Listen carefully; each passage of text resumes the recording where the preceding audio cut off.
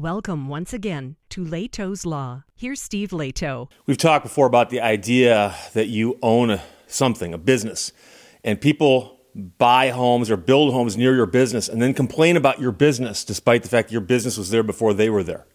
And it often happens with conflicting property uses. So, for instance, somebody's running a farm.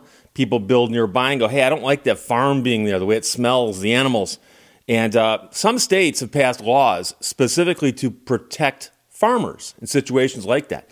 However, this is another one you hear about from time to time, and it has to do with the Racetrack in California. So the Racetrack's been there for a long, long time, but some of the new neighbors don't like it, and they are taking steps to do what they can to shut down that racetrack, despite the fact that it was there before they were. So James Gilboy wrote this for The Drive. Larry sent it to me. Thank you very much. And I love The Drive. They cover a lot of these stories very, very well. Laguna Seca sued by rich neighbors for being a racetrack. Laguna Seca is the foremost example of a racetrack choked by suburban sprawl.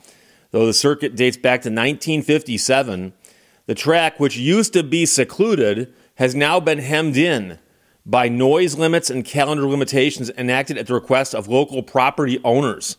Now the complainers are going for the throat by suing to end racing entirely, which could put the track's future in jeopardy. The track's operations are subject of a legal complaint filed in December by the Highway 68 Coalition, a group of nearby property owners and residents.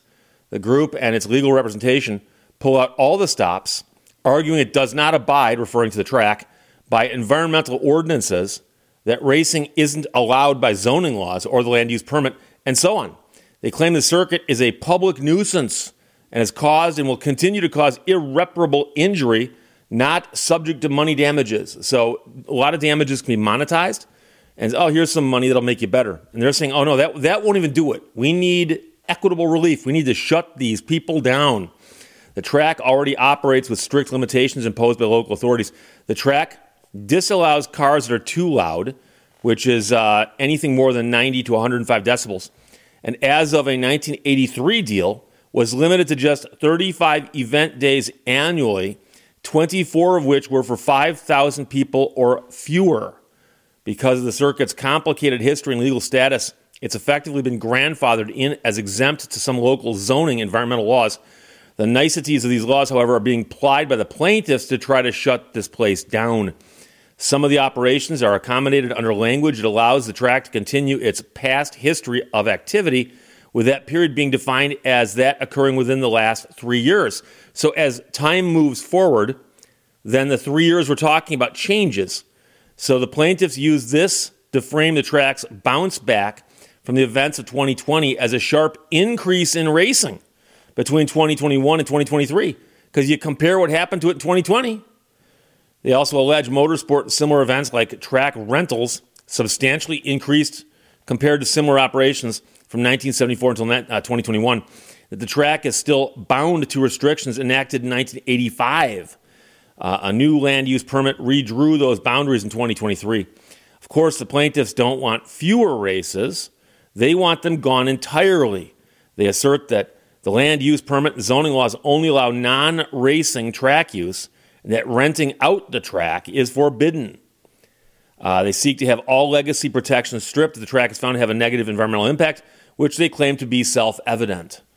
Plaintiffs allege the number of residences and residents adversely affected by the increased noise and traffic has substantially increased since 1974. And of course, that last sentence only makes sense when you understand that residences is plural of a residence, and residence is plural of a resident. But they're both residences in a roundabout way. I realize one's got another syllable that's harder to hear.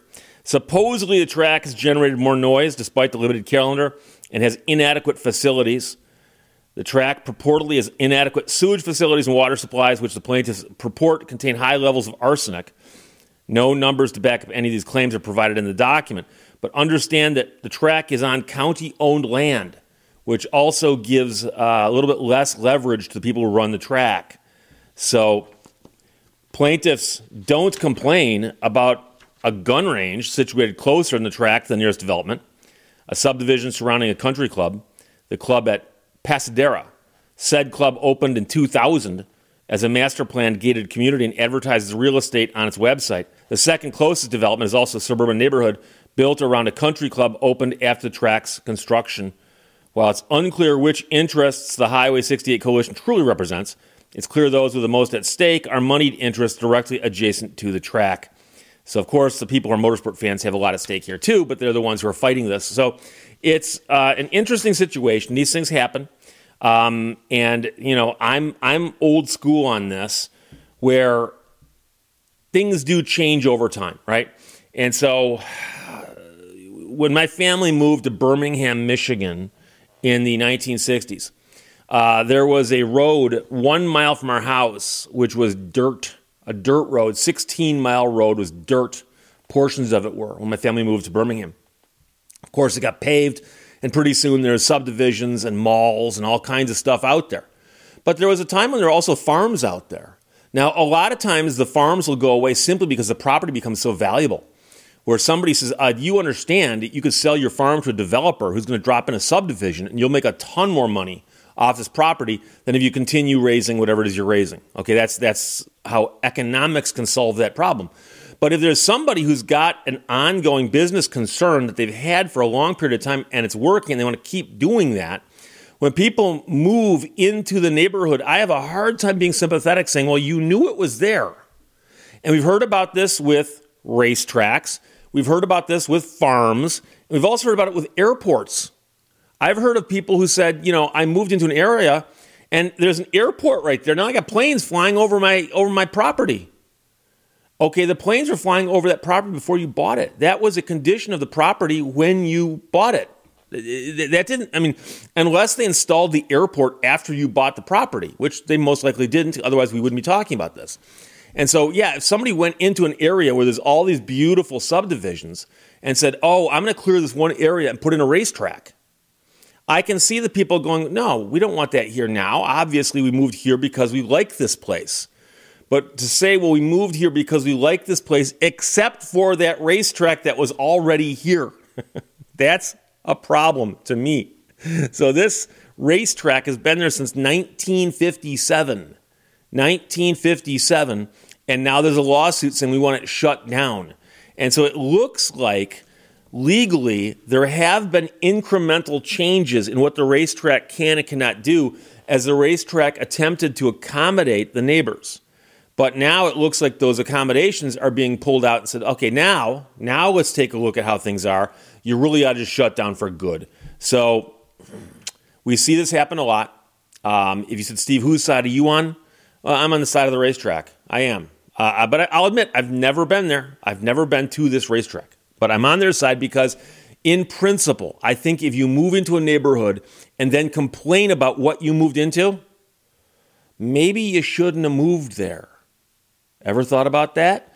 So Larry sent it. Thanks a lot. James Gilboy wrote that for thedrive.com. Laguna Seca sued by rich neighbors for being a racetrack.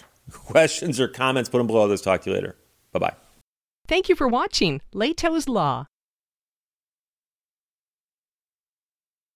You will only fail if you stop trying.